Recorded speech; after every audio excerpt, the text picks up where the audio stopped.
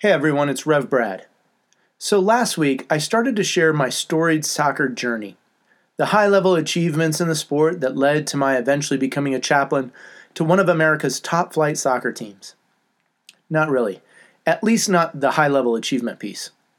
You see, it's a common myth that chaplains in sports are best made from former pro or collegiate athletes.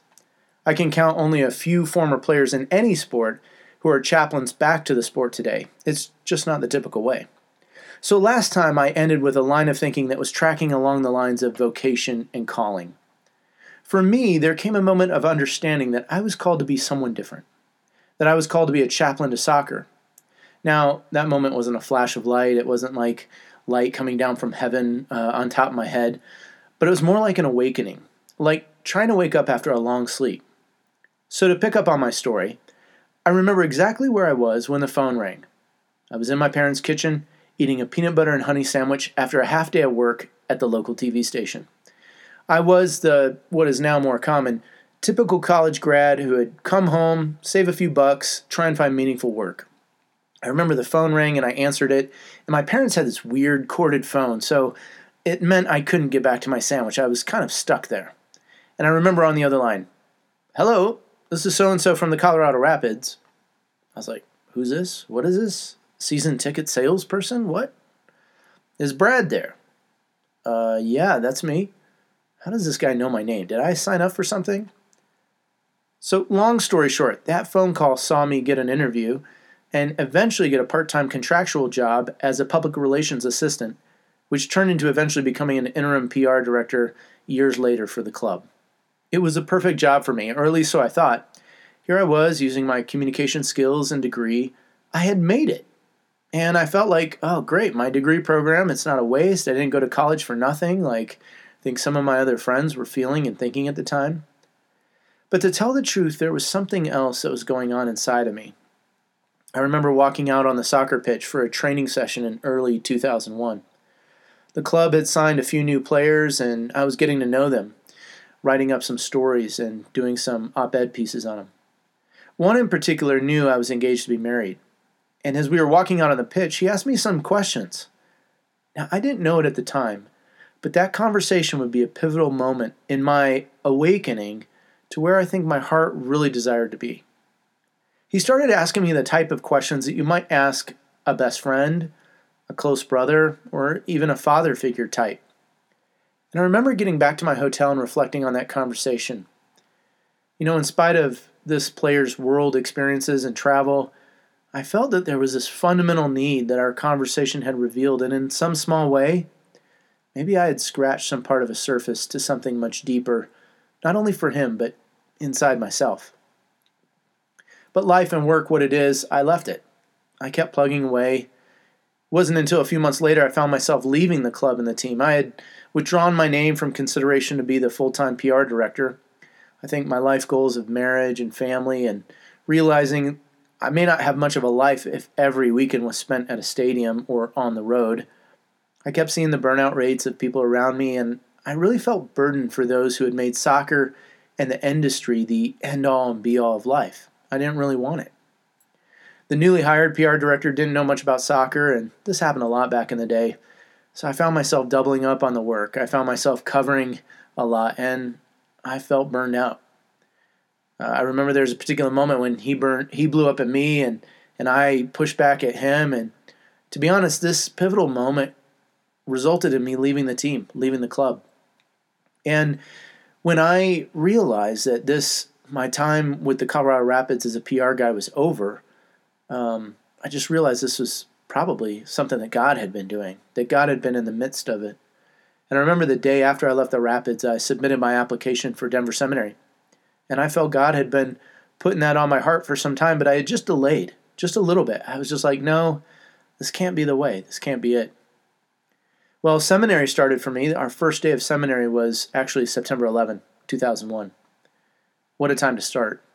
I had been married for exactly 1 month, and I remember wondering on that day, what's the world going to look like if there was going to be a world at all when I was done with seminary? A few months into my seminary experience, I noticed this guy running around campus wearing team gear. And I thought, that's odd. I stopped him once and I asked, I said, "Hey, where'd you get that stuff?" He said, "Oh, I just help out with the team." A couple weeks later, I ran into the head coach in a restaurant. "How are things?" I asked. We exchanged pleasantries. And then he said the oddest thing. He said, "And oh, by the way, we have a chaplain working with the team." A chaplain? Huh. I'd never heard of it, never thought of it. Maybe I could help. I'm in seminary. So the coach connected us. I sat down with this guy. He had served as chaplain for a year with the Rapids, and I offered my help. I said, "Hey, is there anything I can do? I'd love to learn from you. I'd love to be part of this." "Sure," he said. A few weeks later, just before the start of the season, he called me.